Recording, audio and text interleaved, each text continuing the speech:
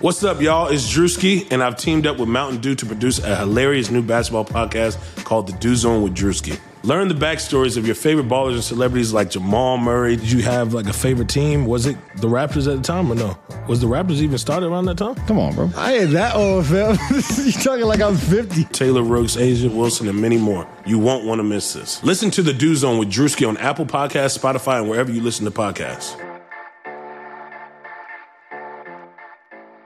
Sports reporters assemble! The Chase Thomas podcast. My nephew needs me to record. See, I already hate it. I hate it. All right, you just heard it. Sports reporters have assembled. We're all here. We're all celebrating Borat Day here in the United States and all over the world, hopefully, because Borat is out, and I'm so excited. So, my podcasters are here. Bob Silverman up there in the northeast of the Daily Beast. Bob, good afternoon. How are you? Good afternoon, Chase. We've discussed this. You are only allowed to invoke the Borat voice for a limited amount of time. Approximately 5% of the total podcast airtime can be devoted to the Borat voice. So just keep a running tally of how long you're using it, because if not, the FEC is going to shut this shit down. All right? Very nice. Very nice. God, yeah, you see? God damn it.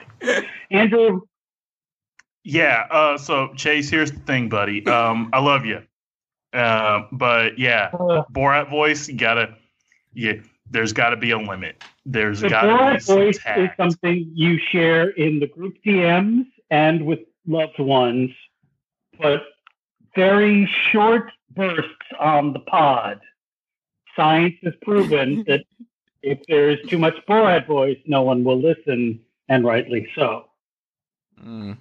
Well, I'm already at 5% for this pod, I think. No, your math is almost as bad as your Borat voice, but let's go on. Wow. That was, I'm not saying that was like, that's, Bob, that's like it's a low blow, but also like a really cheap, really, really bad cheap shot. Like, can I break out the old Ashton Kutcher saying burn gif? I feel like it's appropriate at this juncture. It works. It absolutely works. Well, that'll do it for this week. The sports reporters. I don't know how to move on. After we basically just like trashed him in like the first 3 minutes. He deserved it. I deserved it, Mr. Sangria and Coke drinker. I deserved it, Bob. Okay, that's right. Yeah, okay. It has a name, you know. Kakamacha? Cabana, or it is a... wow. Don't remember? I don't. It's like kombucha? Wow. Kalimocho. Kalimocho, there we go. Kombucha is that drink that they drink that I don't understand, that's somehow fermented. Okay. Yeah, I've never understood that. I was going to get it. Yeah. That's just kind of fruit. It's green and fermented, and people I know drink it and swear by it. And it somehow has alimentary qualities. I'm not exactly sure what they are, but let's leave that aside for the moment. Sports, which naturally brings us to Stan Van Gundy. I usually like to transition from wine Coke talk to the Van Gundy family, as one does. Stan Van Gundy gets the job with the New Orleans Pelicans. Andrew, when you saw this, were you surprised?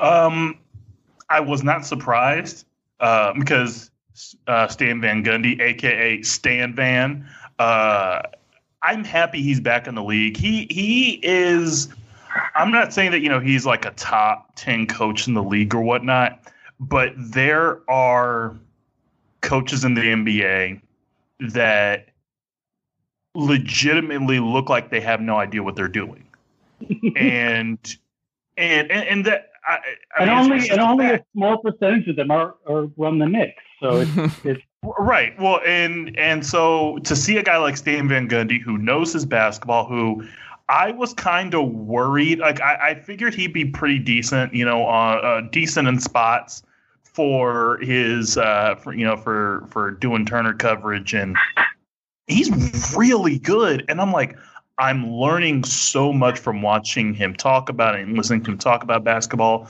So the fact that he can go to a young team, I'm not saying that they're going to be top 4 in the West next year, but it's a young team that has enough pieces that you could see them making a run to the playoffs. Yeah, I'm all for it. I'm not a fan of retrade coaches, but if this is a guy who is clearly good at what he does and good at helping a young team, all for it. Bob, what do you think? Yeah, Stan's great. Everyone loves Stan. Stan has a spicy Twitter account now. I wonder if he'll keep that going now that he's back in the NBA. I would bemoan not just his broadcasting skills. I would be sad if we lost some of Stan's spicier political takes. He was better than Jeff. Stan is a better NBA, color commentator than his brother is. I'll say that. Jeff has kind of settled into his curmudgeonly uncle role opposite Mark Jackson, and then sort of beefing with Jax is his last bit, as well as defending the skills of every single coach who has ever let go. Like, there has never been a coach justifiably fired in the NBA to hear Jeff Van Gundy tell it. They were all great. Him advocating for Brett Brown, and I kind of picked up on that, where Brett Brown, good dude, absolutely good dude, but it was a tough situation in Philly. Like, look, moving on from Brown was not a ridiculous decision or an unwarranted decision. He's been there for what? How long has it been? 5 years since then? They hired him at the beginning of the process, actually. So no, it was sooner. It's been 7 years. Yeah. 7 years of Brett Brown. So God, when was the Nerlens Noel trade that kicked all this off? Summer 2013? Yeah. Yeah, 2013. They dealt Drew Holiday for the sixth pick, and they used that to get Nerlens. And that was the beginning of Hinkie's tenure and all the fun that ensued from there. Coaches don't last 7 years. I think the only coaches with a longer tenure than Brett Brown are Greg Popovich and Rick Carlisle and Brad Stevens. Yeah. And of course Miami. Yeah, Spoelstra. Yeah. But like hearing Van Gundy and Mike Breen basically just kind of like they're trying to defend him, but at the same time, but I've picked up on that theme of Mark Jackson just stays absolutely silent, and I'm like, yeah, Mark. Mark cannot criticize an owner's decision because he is desperate to get back into the head coaching chair. And he knows. And I'm not saying that it's justifiable that they got rid of Mark Jackson. I think justifiable that they got rid of Mark Jackson. I'll say it. You don't have to. I will. It is entirely justifiable. It definitely worked out. But I love when Van Gundy is talking about defending coaches. And hearing Breen and Brown, or hearing he and Breen talk about Brown, and just Mark Jackson just be completely silent and I could get this job. Yeah. So it's funny to hear that. So like, I'm gonna miss Stan on commentary, but. Jeff is okay, but Jeff is in that comfortable phase where, how we kind of got with like Chris Collinsworth doing Sunday Night Football. It's like the slide's great, but you're do we have to plug Pro Football Focus every single time? I think with regards to Stan, that's a good situation for him. I think he'll. So much of Stan Van Gundy's, the perception of what he is as a coach is built around him being like his brother, a very defense first guy. And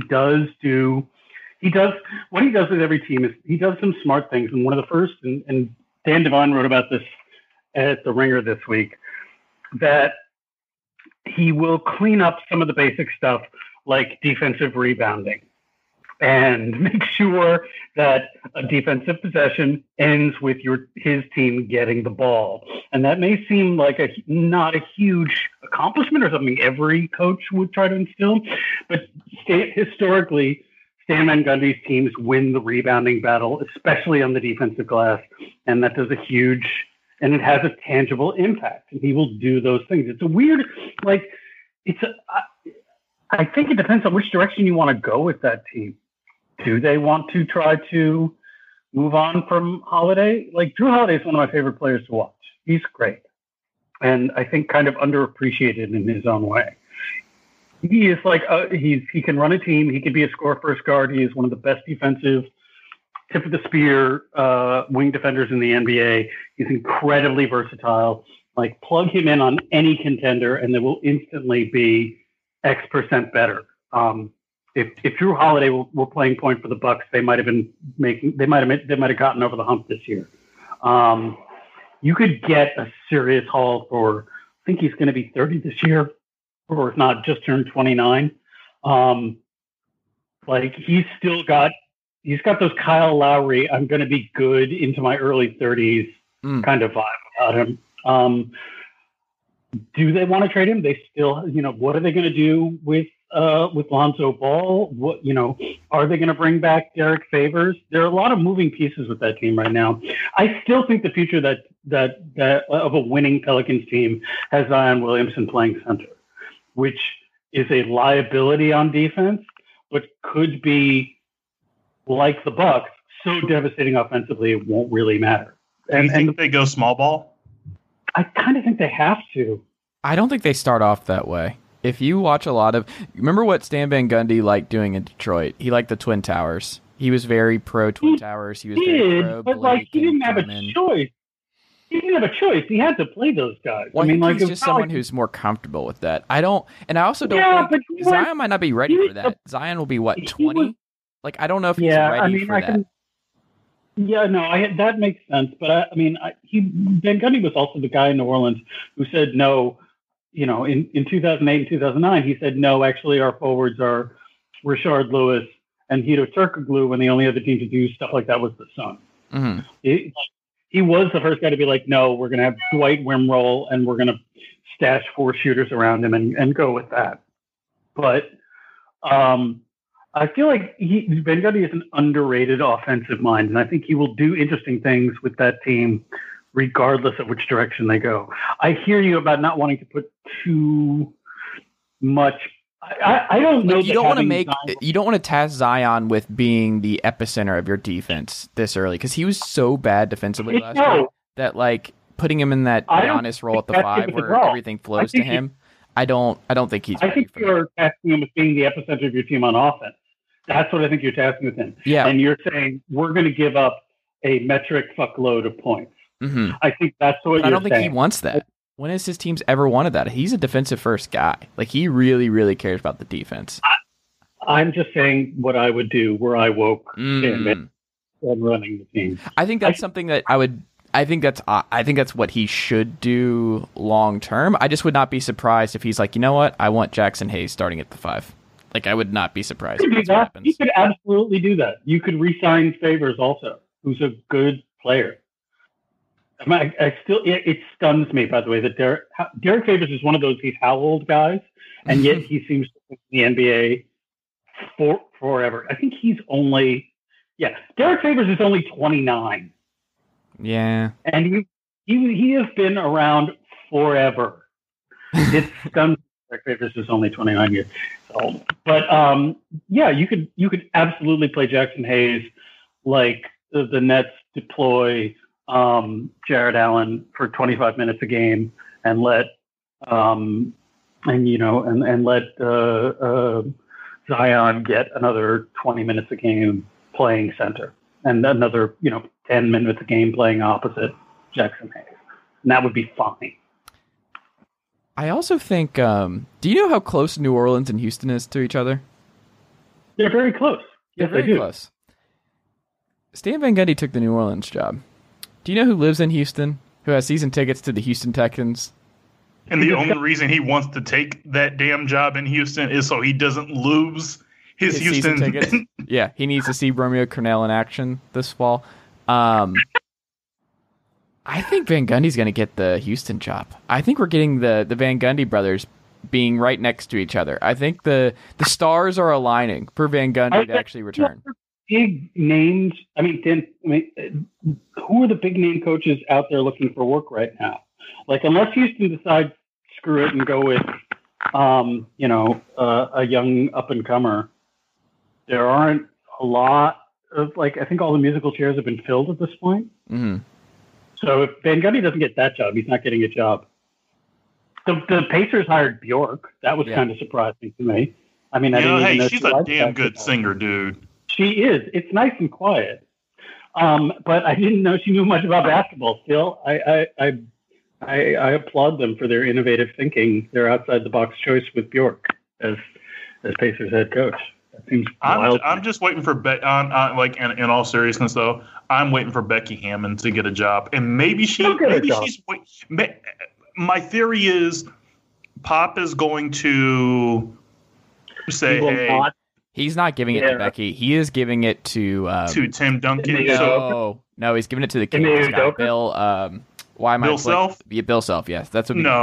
No. Well, actually, Bill Self is going to run towards the San Antonio job once the NCAA sanctions come. That's down. what I'm saying. Like, I think once he's doing the Pete Carroll thing. Once the hammer really comes down on Kansas, Pop is going to step down. Because remember, Larry Brown was at Kansas, and Pop took over for Larry Brown in San Antonio way back when. They have a very good relationship. I think that would be my guess. I don't think it's any of the assistants. You got the full Charlie Day chalkboard with yarn and photos about how Bill Self, who's never coached in the NBA, is going to end up with the Spurs. I don't think so. I think, look, Becky Hammond is smart enough to know that she can wait for a choice gig, and that probably is San Antonio. So it makes sense, honestly. Like, you could say, hey, this is a Pop can be like, hey, this is my last year, but you know what? You don't have to have a large, drawn-out coaching search when you've got two capable people on that bench. And I think Tim Duncan could actually be a pretty decent NBA coach. We have no idea. Like, we have no idea how any coach who hasn't been a head coach before is going to. No, nobody knows. That really bothers me when we talk about stuff like this. It's like, you have no idea. We have no behind-the-scenes knowledge of whether or not they're going to be good. There was a good Jared Dubin study, I think in 538 a couple of years ago, about the success rates of coaches who've never held the clipboard by themselves before versus rehiring someone who has had a job. And statistically at least, there is no benefit to going either way. It comes, it goes. Nobody knows what makes a good. The things that make a good head coach are often very much outside the head coach. Yeah, so we don't know. So when I see stuff like that, where it's like, oh, this person deserves it. What's going on? Like, Becky's gonna be awesome wherever she goes. It's like, I don't know. She might be terrible. We have no idea. I don't know. I just hope that she actually gets a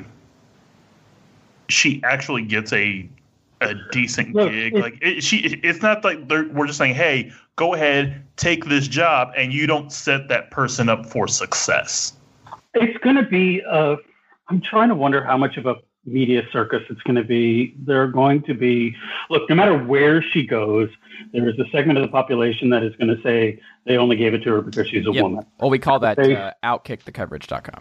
Yeah. Okay. There's going to be a segment of the population that's going to believe that. There's going to be another segment of the population that is going to say she's great no matter what she does because she's a woman, and they want a woman to succeed. Look at me being fair and balanced and shit. Hell yeah. Like there are partisan pressures that will. What I say that because what I'm saying is that her success or failure as a head coach, as the first woman to coach a professional team in a men's league in any sport, will be it will be fraught, let's call it that way. And there are going to be pressures on, it will be viewed as a partisan, blow up clown that you punch no matter what happens, and it's going to be kind of annoying. So success or failure or not, I think it's in her best interest to go somewhere where, one, no one is going to be expecting the Spurs to go on another 20-year run of dominance once Pop leaves, so expectations are low. Two, no one pays attention to the Spurs until Pop and Duncan showed up, and unless they're wildly successful, no one will again. So there's not a huge media spotlight on them, as opposed to the national spotlight that'll be there anyway. And three, I'm assuming it seems like now, having coached with that team for X number of years, she's in a fairly comfortable situation, both with management and the existing roster. It seems like that's the best place for her to go, as opposed to, say, I don't know, going to work for the Knicks or something, which would have a whole other series of pressures and perhaps, I don't want to say, a less than ideal environment to cultivate winning basketball. Yeah. Well, I was going to say before the Knicks, I was going to say a place like Atlanta where there's maybe not that much of an expectation to Lloyd succeed. Pierce is good. Lloyd Pierce is a good coach. I like Lloyd Pierce. Yeah. No, and this is nothing against Stop Atlanta. throwing But Lloyd Pierce to the door, Andrew. The anti-Lloyd Pierce bias has been noted. I wasn't even talking about Lloyd Pierce. I was talking about the actual structure of the team, Bob. Kiss my ass. Is this because you have a crush on Jamie Gertz? Is that why? Noted Atlanta Hawks owner Jamie Gertz. I don't. I don't miss those cringy videos. I don't. I'm not even going to dignify that with a response. Look, to use the parlance of our times, Jamie Gertz in the '80s was a smoke show, and I'll leave. Oh God, this feels like a frat house. Seen the Lost. Has anyone seen The Lost Boys? No? Okay, moving on. Yeah, I have, and yes, actually a decent movie. I was going to say, just in terms of a young team that, could go somewhere, but at the same time, you have a GM, you have a, front office structure that isn't great, or that the needle. I'm not sure that Travis Blank knows what he's doing. That might be that's what my fear is when and if she gets a job. Maybe it's with San Antonio, maybe it's somewhere else, but that is my biggest fear, that it's going to be that type of, here's the team, and then they poorly mismanage it, but then throw it on her. But that's every situation. That's literally, we see that in sports all the time. There are all these attendant pressures that have nothing to do with coaching when it comes to her, and that's why I still think, like, if she, who knows? Maybe she does not want to be a head coach. Yeah, I don't think she's said outright anywhere in interviews that is what I want to do. So maybe she doesn't. But I would think that staying in San Antonio is probably a best case scenario for succeeding. True. I know she was a candidate for the Indiana job, but obviously if that didn't go far, but I would have actually liked. They picked a different woman. They picked Bjork, so you have to applaud them for the progressive nature. That is one thing that I will say that's going to happen with her is I think you're going to see her name pop up just for teams to say, hey, we're diversifying our coaching search, when they already know that they're hiring Tyronn Lue. Like, I could see that becoming a thing for her, where her name pops up as a candidate and not being a real candidate, and that's going to be annoying. I think we'll see that for a couple years. That I will say is probably going to be. Yeah, I think it's probably going to take a team like the Knicks to make it like so egregious, where it's going to be like you're going to bring her in for multiple interviews. And then I'm still mad about the Knicks hiring Tibbs, guys. I'm still not cool with that. I wanted a cool, different, young, cool, innovative coach. I did not want Tibbs brought back. I'm still not happy. I'm just letting everyone know that. Tibbs is going to be fun. And when I say fun, I mean, holy crap, practice is going to suck for the young guys. That's fine. The young guys on that team suck anyway. Not like there's much, like, they got, like, the Knicks' exciting young players begins and ends with Mitch Robinson, speaking of Louisiana. I don't know. I'm still kind of a sneaky RJ Barrett guy. No. Yeah. Did you watch a lot of R.J. Barrett? I last did. year? So, like, RJ Barrett, I wanted to see him as the lead ball handler. Like, I just want to see him because I think he actually has potential as a versatile, defending all 5 positions kind of guy. I don't know. I still like RJ Barrett a little bit. If you polled NBA executives, I don't think a single one of them would not take Tyler Hero over RJ Barrett right now. Yeah, if we did a redraft, it's too early. Like, I'm not a fan of redrafts. I think redrafts are it's silly lazy in as shit. 2020 hindsight. Yeah. Yeah, I think redrafts. I get the appeal to them. I get the clickability to them, but I'm sorry, it's just kind of fucking bullshit. Yeah. But that said, Andrew, go on. I don't know what I was gonna say. Yeah, everyone thinks Tyler Hero is the better prospect right now. I think that even coming out of the draft, like it was Cam Reddish. I'm thinking just in terms of Duke guys. I feel like Cam Reddish had, and maybe this is just me. This is just my opinion, so I don't know if it's right or wrong. Who gives a shit? To me, Cam Reddish was the type that you could mold him into something, and so there was some appeal there. I like Cam. He played like crap at Duke, but I always thought. But I've seen both sides of him. I've seen him do 360s in a Hawks uniform over the backboard on a fast break, and I've also seen him hit corner threes at a really good rate and just be an on-ball defender, kind of like Danny Green, where he's like going to full court press the opposing best wing and just be a defensive monster. I've seen both sides. Yeah, he's good. I don't know if he's good. I want more consistency. We'll see. He could be a nice 3-and-D wing. Yes, he could be. He could be. I don't know what. Here's the problem with RJ Barrett. I have no idea what a good version of RJ Barrett really does.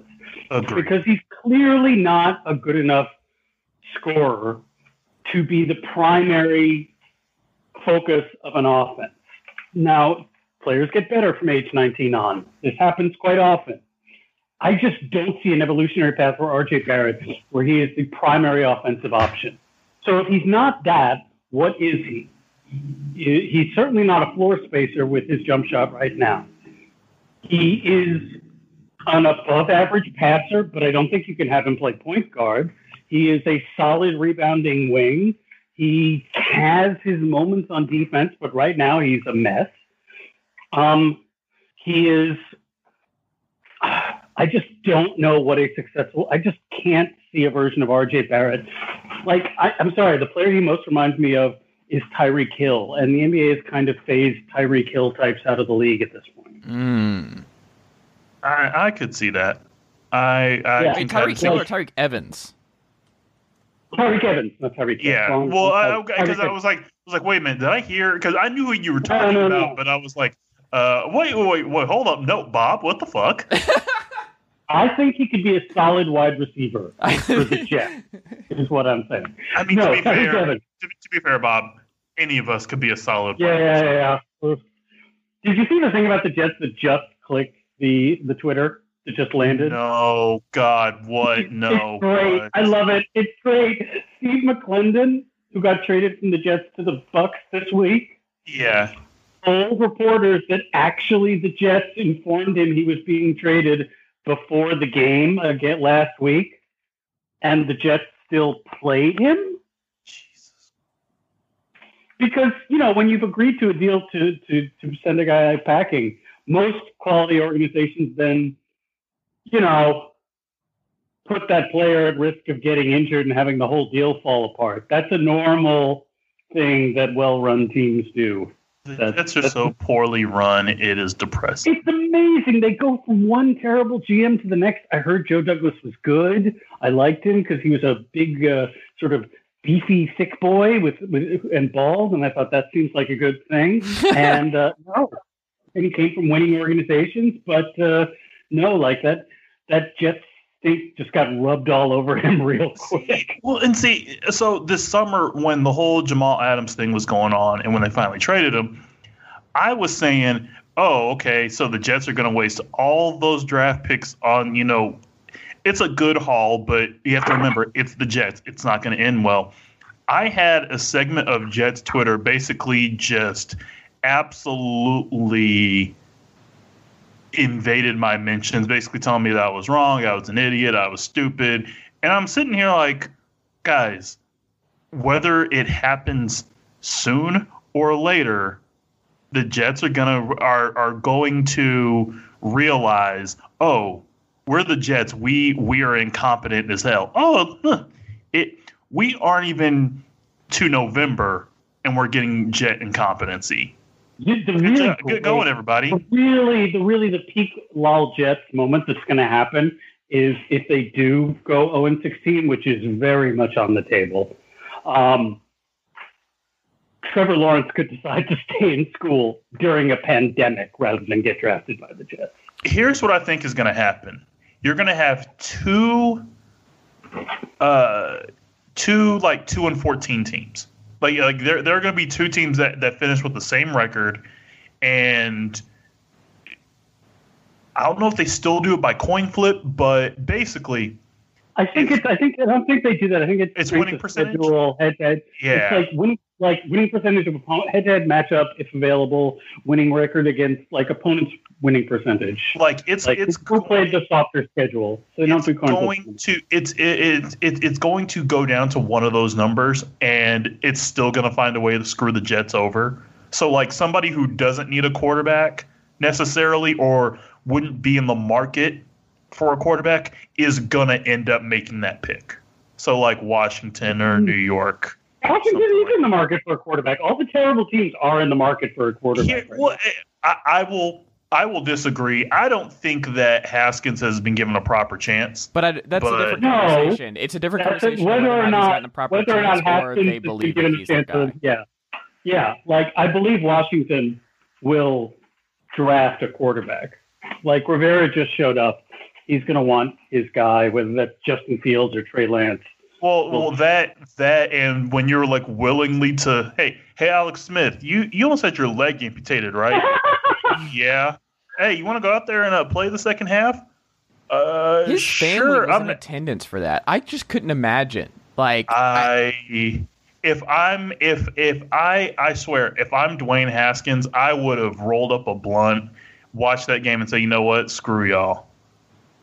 Screw you guys. That was one of those heartwarming NFL stories where I'm going that's one of those heartwarming stories where a kid has to sell cookies to raise money for her school surgery, and everyone is or her parents' surgery, and everyone's like, oh look, what a feel good story, and I'm like, no, that's a story that indicates something has gone terribly, horribly wrong. Right.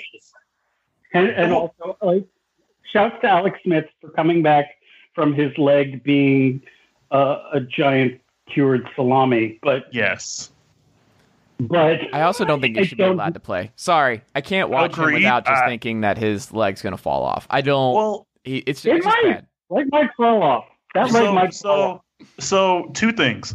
The fact that everybody was talking about how it was a heartwarming story, and I said, guys, please, I was please Google before you talk about how heartwarming this is, because literally they set a guy down fully healthy and then it's peak NFL. You're going to sit a guy down who may not be effective, but literally you're going to put a guy out there fresh off of 17 surgeries, and you're going to put him out there against Aaron Donald. Smart move. But then Aaron Donald, when he sacked him, he was on the sideline. He's like, man, his leg's strong as a motherfucker. That had me cracking up. Oh, God. I was like, good job on the surgery then, huh? All those photos all the photos of swole Aaron Donald terrify me. That is just he looks like a freaking Rob Liefeld strip. It doesn't look human. I mean, except for the fact that you can see Aaron Donald's hands and feet. Aside from that, it looks like a Rob Liefeld strip. Speaking of crazy NFL bodies, Antonio Brown is maybe coming back in the NFL. The guy, I don't know if you remember, did you hear about this? You heard about this? The guy who froze his feet off not too long ago. That was something Antonio Brown did. along with a lot of other just Remember not when good that was the things. craziest thing he did? Yeah, that A lot of alleged crimes. Let's phrase it that way. A lot of really, really terrifying alleged crimes. Well, hold on, Bob. Russell Wilson said he's been humbled. And if there is one thing I know, it's that Russell Wilson knows when a guy like Antonio Brown has been humbled.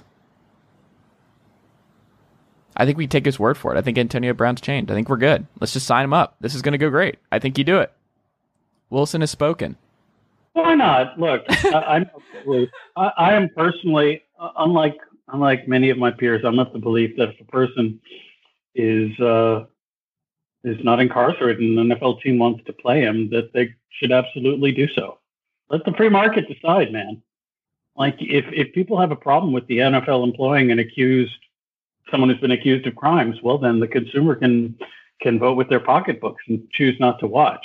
But I don't think it's a good idea to deny someone a job if the league is willing to pay them. And if you want to say that the system, when it comes to adjudicating alleged acts of domestic violence, is inefficient and flawed and often fails victims of domestic violence, well, that's a conversation I'm happy to have. And I would agree with you. But I just don't know that Antonio Brown should be necessarily barred from employment. That's my spicy take. I don't think having sports leagues serve as a shadow judiciary has been, I think that is a terrible idea, which has resulted in a lot of abilities of the NFL to, let's say, grandstand in particular, or Major League Baseball, to claim a moral high ground that they don't really deserve. And again, I don't think a corporation should have its own investigative body. That seems like a bad idea to me. Yeah. Yeah, no, I agree with that. The only issue that I have with Antonio Brown coming back is what he did going from Oakland or from Pittsburgh to Oakland to New England. To me, that is to me that's more. And yeah, he had some off the field issues that are bad and should maybe, or some would use that. I go in a different direction and use the fact that he basically, how do I put it? He gimmicked his way going from one team to another, and it didn't work out for him. So if Seattle, and I don't think they will struggle, if Seattle hits a rough patch, I don't know why. Like that's the weird part of this story is like, does Seattle really need another wide receiver? I feel like between Metcalf and Lockett, and you're probably going to get Josh Gordon back in like 2 or 3 weeks once he's reinstated. Do you need another wide receiver? I know that they've worked out together this summer, Russell and Antonio Brown. I talked to our Seahawks beat writer about this, and he was like, people want to see it, but it's more of the front office, drama that comes with it. I think it would be okay, but yeah, it's. Yeah, I mean, like, look, if Seattle feels the need for another wideout, and like Antonio Brown is probably, like, I'm assuming he, there may be a little rust after having not played for over a year, and I'm sure there is. Like, sure, why not?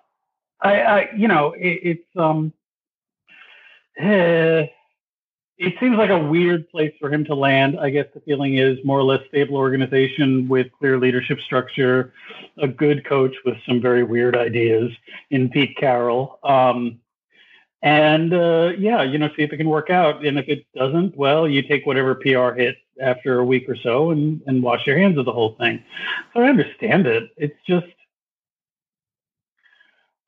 I feel like when it comes to outrage about certain crimes that athletes have been accused of. And again, I want to stress that, like, athletes as a whole are inclined towards criminal behavior than any other segment of the population. In many instances, they commit them at a lower rate.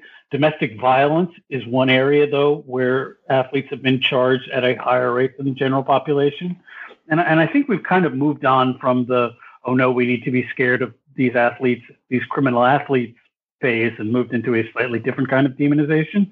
But like, I kind of think, yeah, if a team wants to hire him, they should. And if the Seahawks feel like they can get a nice third wideout, yeah, go for it, you guys. That's fine.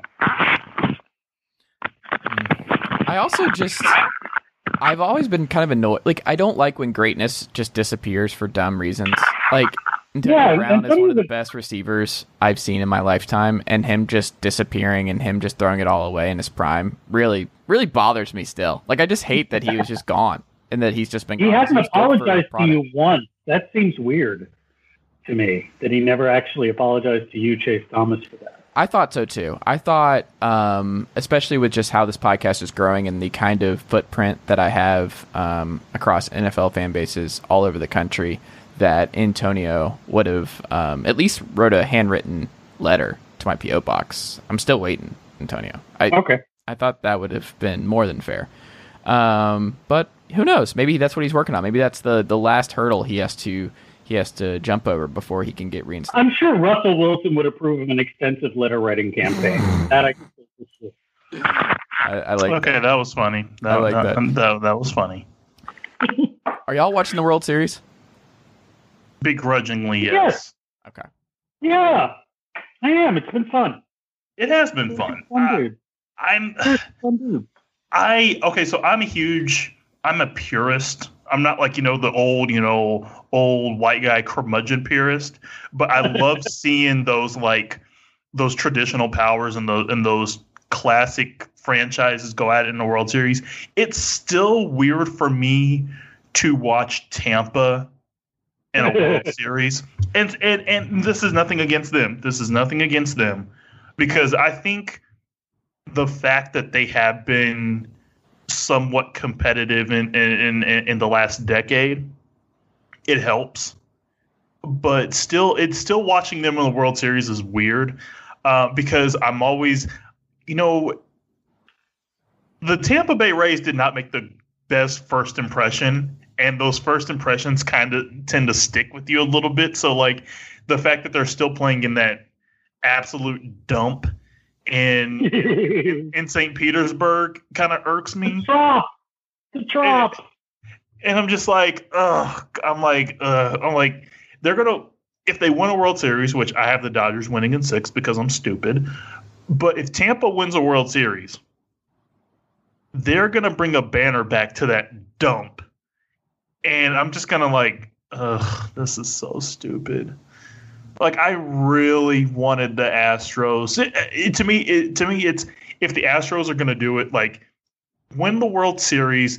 Take your steel chair out to the field every day. Just flash the ring. Do what you got to do. But when I saw Tampa win, I'm like, okay, cool. They're going to win a World Series. They're going to bring it back to that dump. Like, and they aren't tanking like, someone like they aren't pulling a Florida Marlins, which is, we're gonna shoot for a World Series and we're just gonna parachute in like we give a damn every year. But they're building something. But I'm just like, ugh, Tampa, a World Series. This is gross. This is so fucking gross. Ugh. No, I hear what Andrew's talking about. Like, what the Rays do is they, within the confines of a very limited payroll, they maximize the value. Like, they do it in a less. They're not like the Houston Astros, in which you could tell that they just stole a bunch of like how-to manuals from whatever McKinsey office they all arrived from and copied it word for word, except they wrote in like George Springer instead of fixed bread prices in Canada. But they are, in fact, what Tampa does so well. And the reason why they can trot out this seemingly endless bullpen of guys who throw 97 miles per hour or more is they find undervalued assets on other teams, help them to be the best version of themselves. And doing a lot of that at the margins results in a whole that is greater than any one singular part. So I understand how that can be kind of grating and annoying. And the name Tampa Bay Rays sucks, and they should still wear their very silly rainbow uniforms because I agree. Devil Rays those. needs to come back. I hated those so much. They should still do the Devil Rays, and they should still wear the ugly uniforms. That is my Oh, firm we're on belief. we're on the same page, Bob. Yeah. I think that name was changed because too many people in Florida freaked out about them being associated with my Lord and God Satan. So I think that was the reason why, or they felt like the team was, if memory serves, some marketing executive told them the team isn't catching on because they are too clearly associated with Beelzebub and not. Oh God! So they just changed it to Rays to make it clearer that they are not aligned with Lucifer. So I think they should go back. You had to do it. You had to do it. Yeah. They sold their soul for a more family friendly name. Congratulations. The other great example of that in Major League Baseball history is in the mid 1950s, the Cincinnati Reds freaked out because they were the Red Scare. Yes, they briefly were like, "Oh no, we just want to make it clear that we're not communists. We're called the Reds, yes, but we're not communists." So for a chunk of time, like right at the heart of the McCarthy era, the Cincinnati Reds were called the Red Legs. Just to be clear. I was gonna say, is Joe McCarthy gonna go to Crosley Field and just like start freaking riots every week? I have in my hand a list of the entire 25-man roster who are members of the Communist Party. And dude, we're just trying to we're fourth in the National League right now, man. Have you seen Joe Nuxall? He can really pitch. Not a member of the CPUSA, can really pitch. But yeah, the Reds did that for I think it was 5 or 6 years. They were like, Red Legs. That's our name now. Cincinnati Red Legs. Go Red Legs. And when nobody really kind of sort of no, gave it never caught on. It's newspapers couldn't really deal with it, and they were like, fine, we're the Reds again. It's been early. By the time they made it back to the World Series against the Yankees in '61. Yep. They were the Reds again. I'm pretty sure. Sparky Anderson's own. Yeah. Young, a 55-year-old Sparky Anderson was in fact managing the team that year. I knew it. I love Sparky Anderson. An all-time great baseball name. Bob, are you excited as Andrew and I that the Big Ten is back this weekend? Are you penciling in some time to watch Illinois-Wisconsin tonight in the Big Ten Network? I feel as a reporter I have to go watch Northwestern. That feels like that is something you have to do. Did you read Spencer Hall's Northwestern description? I did. It was awesome. That's why I mentioned it. Spencer Hall just eviscerating Northwestern was particularly delightful. I recommend. Wait. Oh, did he put something together? This week? You haven't seen this, Andrew? No, I have not. Hold on, I gotta pull this up. I might need to read just a couple paragraphs on this podcast. Hold on. It's unbelievable. Spencer is one of those writers that you read their stuff and you're like, my brain doesn't think like this.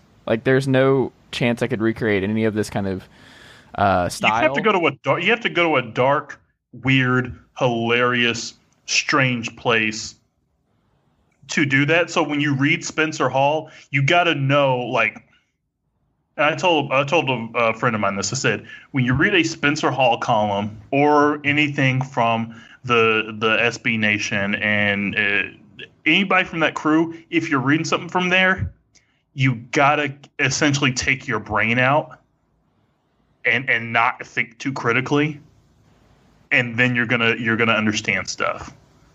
Okay. Here we go. I got to read a couple points here. If Northwestern fell into the lake, there would be 3,000 tweets from journalists about what a loss it is, and Evanston would celebrate having a new beach. The Big Ten would steal Vanderbilt from the SEC and not even flinch. That is so damn true. It's I have I'm trying to think. I went to, not to sound like a total, I did go to a couple of like Harvard Yale games, and that was fun and kind of a drunken, I'm hanging out with future masters of the universe and rapacious evil overlords kind of way. That was fun. I went to one Columbia University game up at Baker Field. That was fun. But I haven't been to college football games. It kind of makes me sad because by all accounts, it's so much more pleasant than an NFL game and really fun. But I haven't gotten to do that. I'm kind of upset. The invitation in Knoxville is all this is over. When all this is over, one of you should take me to an SVG game so I can soak in the whole thing. Well, I'm in SEC country. What kind of SEC experience do you want? That's the first question. Okay, so let's give me the Chinese menu. What's column A? What's column B? And what's column C? Okay, so column A is it's football, but you aren't getting that experience. So, AKA Vanderbilt, went to a K-State Vanderbilt game, and Vanderbilt Stadium is small anyway, but it's everybody else's fans that are there. You're not getting a true home field experience. So you got that. Column B is depending on the game. So like your Mississippi States, your Ole Miss. I actually more Mississippi State. But like column C is like your full on experience. It doesn't matter who's playing. So go to a game at Tennessee. Go to Tennessee, Florida is fantastic. That's what I want. In the cold. Yes. I want a true experience I want the full cultural package of the U.S. South. Which okay.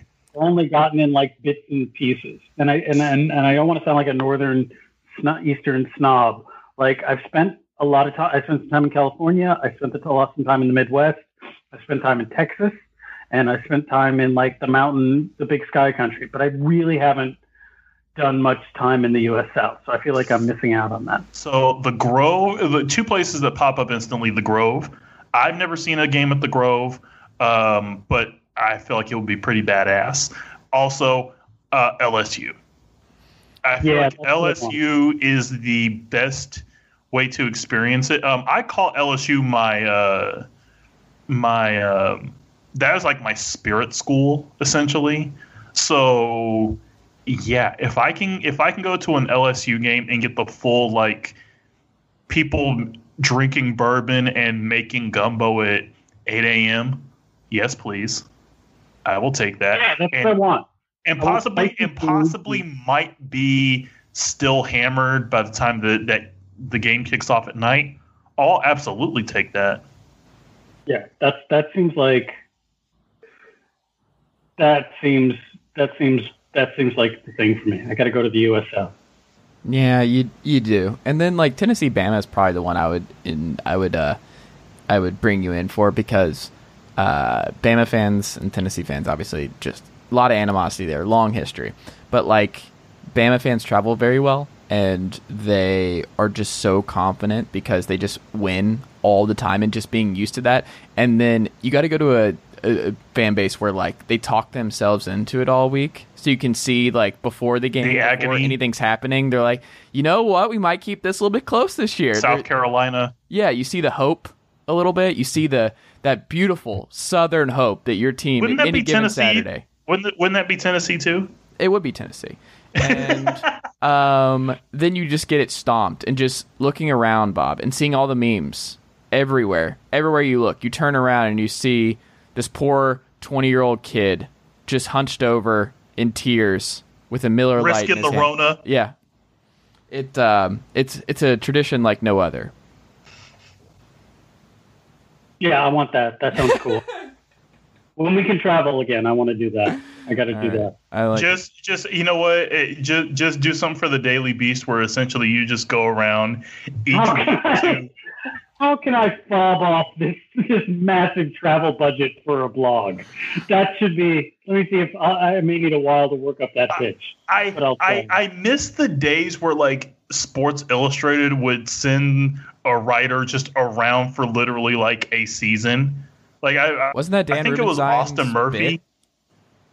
Yeah, for SI on campus, that was fun. But no, Austin Murphy wrote a book where basically he just went around all season long and just covered games. And I'm like, yeah, nobody can do that now. And that was like 2006. Like now everything is so restricted travel wise, and all these places don't have budgets anymore. And it all went to Wright Thompson. He gets the last per diem. I like Wright Thompson, but yeah, there's sometimes where it's just like, damn. Some of us also care about college football too. Shit. Let Andrew travel 2020. Yes. What was the best thing y'all read this week? Andrew, you go first. Read or watched? The best thing I read, didn't really do much reading this week. I was tired. Best thing I watched was my timeline when adjusting your pants and at-home masturbation was being justified. Because, and I'm not advocating for it, by the way, I'm just like, what the hell? And then I saw a woman lusting after Andy Reid, saying that she thought Andy Reid looked sexy. And I'm just kind of at the point where I'm like, you know what? We have been in quarantine for entirely too long. Yeah, the Cranking the Hog tent this week. It was a really good week for horny older gentlemen of a certain age content. Really it's like good. They were like, it was like, who among us hasn't? And it's like, wait a minute, hold on. None of us have. None of us have.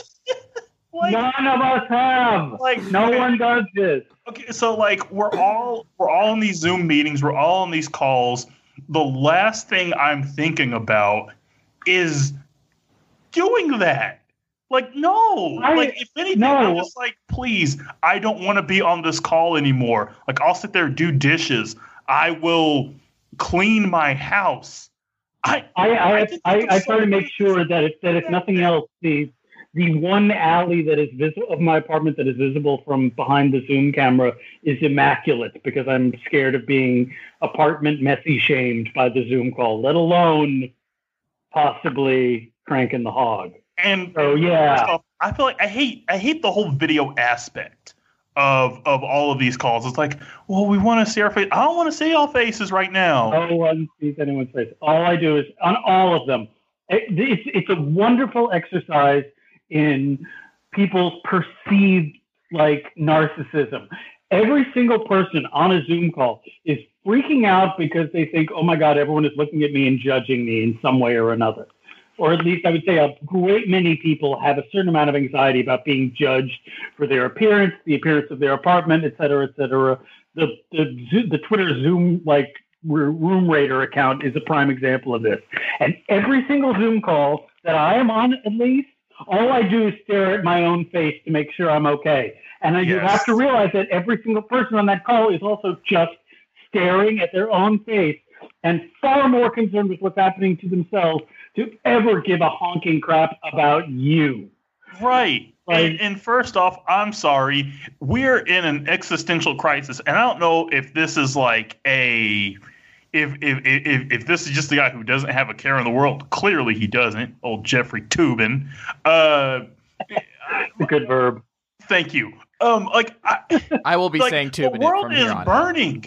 The world is burning. Everything sucks right now. I'm sorry. I'm not turned on by that.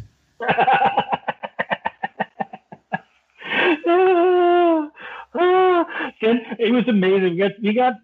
We got Jeffrey's Tubin on Monday, and then 2 days later, the Borat film gets reviewed and leaked, and we get Rude's quote unquote tucking in his shirt for an inordinate period of time. I have a question. So with the whole Jeffrey Toobin thing, because all of a sudden people started like doing parody videos, and I have not looked. I do not want to look. Yes. As far as I know, there is no video of the incident. Good. That is not a thing you need to mute various words on Twitter to avoid. Okay. No one recorded that meeting. It was merely leaked to Vice, what happened in the meeting. Okay, good. Because There are stills and video from the Borat movie, though, that can be readily Yes. found. I actually saw the clip. Somebody posted the clip like right before I went to bed last night, and I was like, oh okay. All right. And I went to sleep, and I'm just like, okay. Like, eventually I'm going to watch that movie, but yeah. I'll send it to you. I'll send it to you later. I have it on my hard drive. Yeah, I got it on Prime. Like, I told myself I was going to watch it this morning, and I'm just like, I woke up, it's cloudy, it's raining. I don't know. I can't. I've read some reviews. I read like Matt Solar-Seitz's review. I read I think the review in Vulture. I just don't know if like there's something that both reviews hinted at, which is this very like what made Borat work in 2006 was the degree to which it revealed that if you just underneath the surface of every seemingly normal looking and sounding and acting American is some very, very creepy and weird shit and some terrible, terrible ideas that it did not take much provocation for the average American to say something nightmarish and horrible, let alone racist, sexist, and dumb. And getting those people in, which was the brilliance of both like the Ali G show and that movie is like, okay, this is what people will do once the cameras start rolling. And I think what has happened in the ensuing 14 years is we have become so accustomed to, speaking of Zoom meetings, that the cameras are rolling all the time, that people are that we don't need to have the horribleness revealed. Like that's not the subtext anymore. That's the surtext. That is right on the surface there. And I'm not sure if the bit works when in this environment because like look at the world. Like we're so exhausted. People do promote the horrible things they do themselves as a matter of course, and they don't need any help from this particular clown.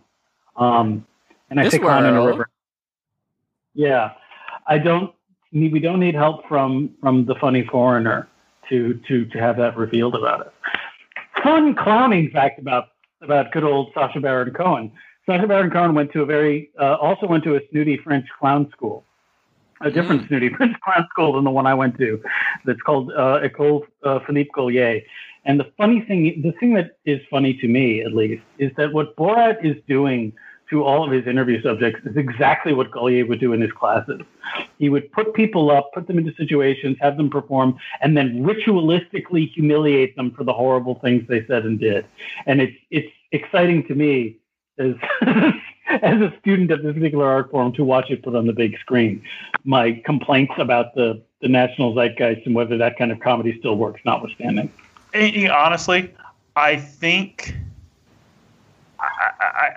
there's a way that, like, say if 2020 wasn't such bullshit and wasn't the worst year ever, I think there could be a bit of a, oh, hey, guess what? This is, hey, new Borat movie, ha ha ha. But now, like, yeah, remember that thing you liked? It's back. Yeah, and it's like now you're just kind of like, oh, fuck. Yeah, it's like it's a Borat movie. It's like, cool, okay, I'll see it when I see it. But now you have, oh, by the way, the lawyer and advisor to the leader of the free world is apparently pulling out little Rudy, and oh yeah, by the way, he might be compromised in terms of national security and foreign intelligence. So yeah, Yeah, it's a little too close to the bone. I'm mentally exhausted just thinking about that off the top of my head, and I may not watch that movie for another week now. So I just talked myself out of weekend viewing. I don't know if I need to see the whole movie, but I very much enjoyed Rudy getting busted.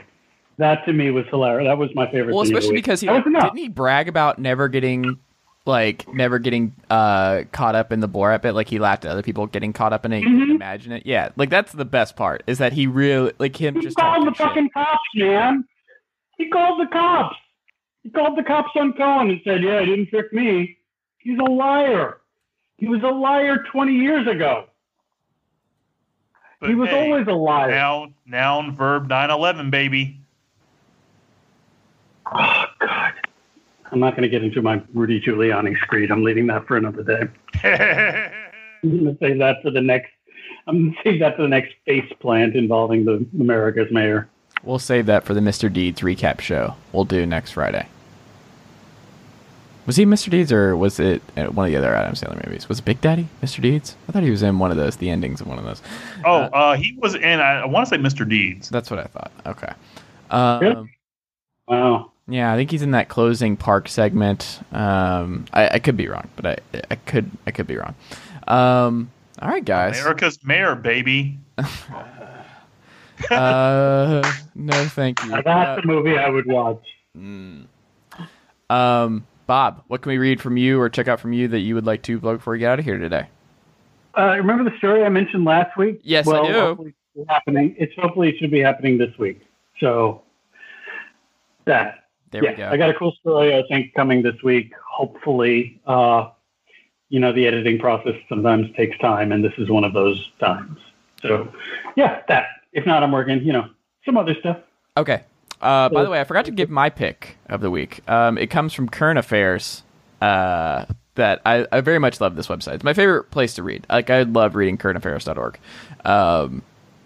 Just the writing's very different, and I like it. They did a comic. Matt Lubchansky did a comic on the time travels of Ben Shapiro. Nice. Hold on. Can you say that one more time for me? The time travels of Ben Shapiro.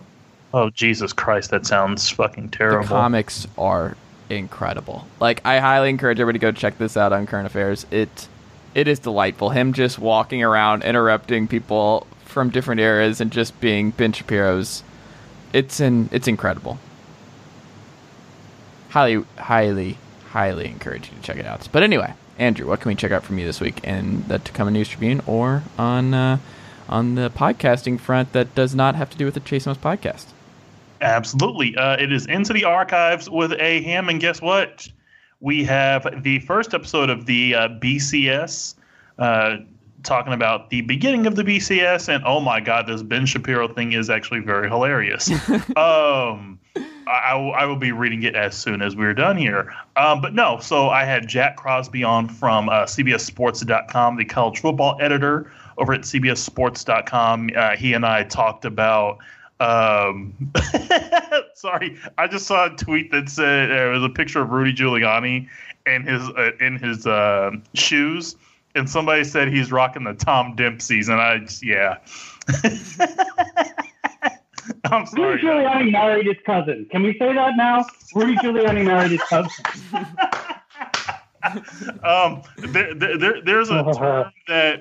There's a term that I once learned that people are called, but I won't talk about it. But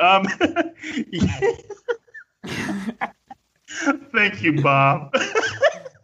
But no, so Jack and we talked about the BCS, the beginning of the BCS, from basically how and why it was created to the year 2000. So we will have episode 2 covering 2001 to 2006 of the BCS, and so we've got a lot of good things going on over at Into the Archives with Aham. All right, go check all that out. Go check out ChaseThomasPodcast.com, and if you like today's episode, make sure to leave us a rating and a review. We are the Sports Reporters, and we do this every single Friday on the Chase Thomas Podcast. Thank you, as always, for listening, and we will be back next week. Have a great weekend, guys.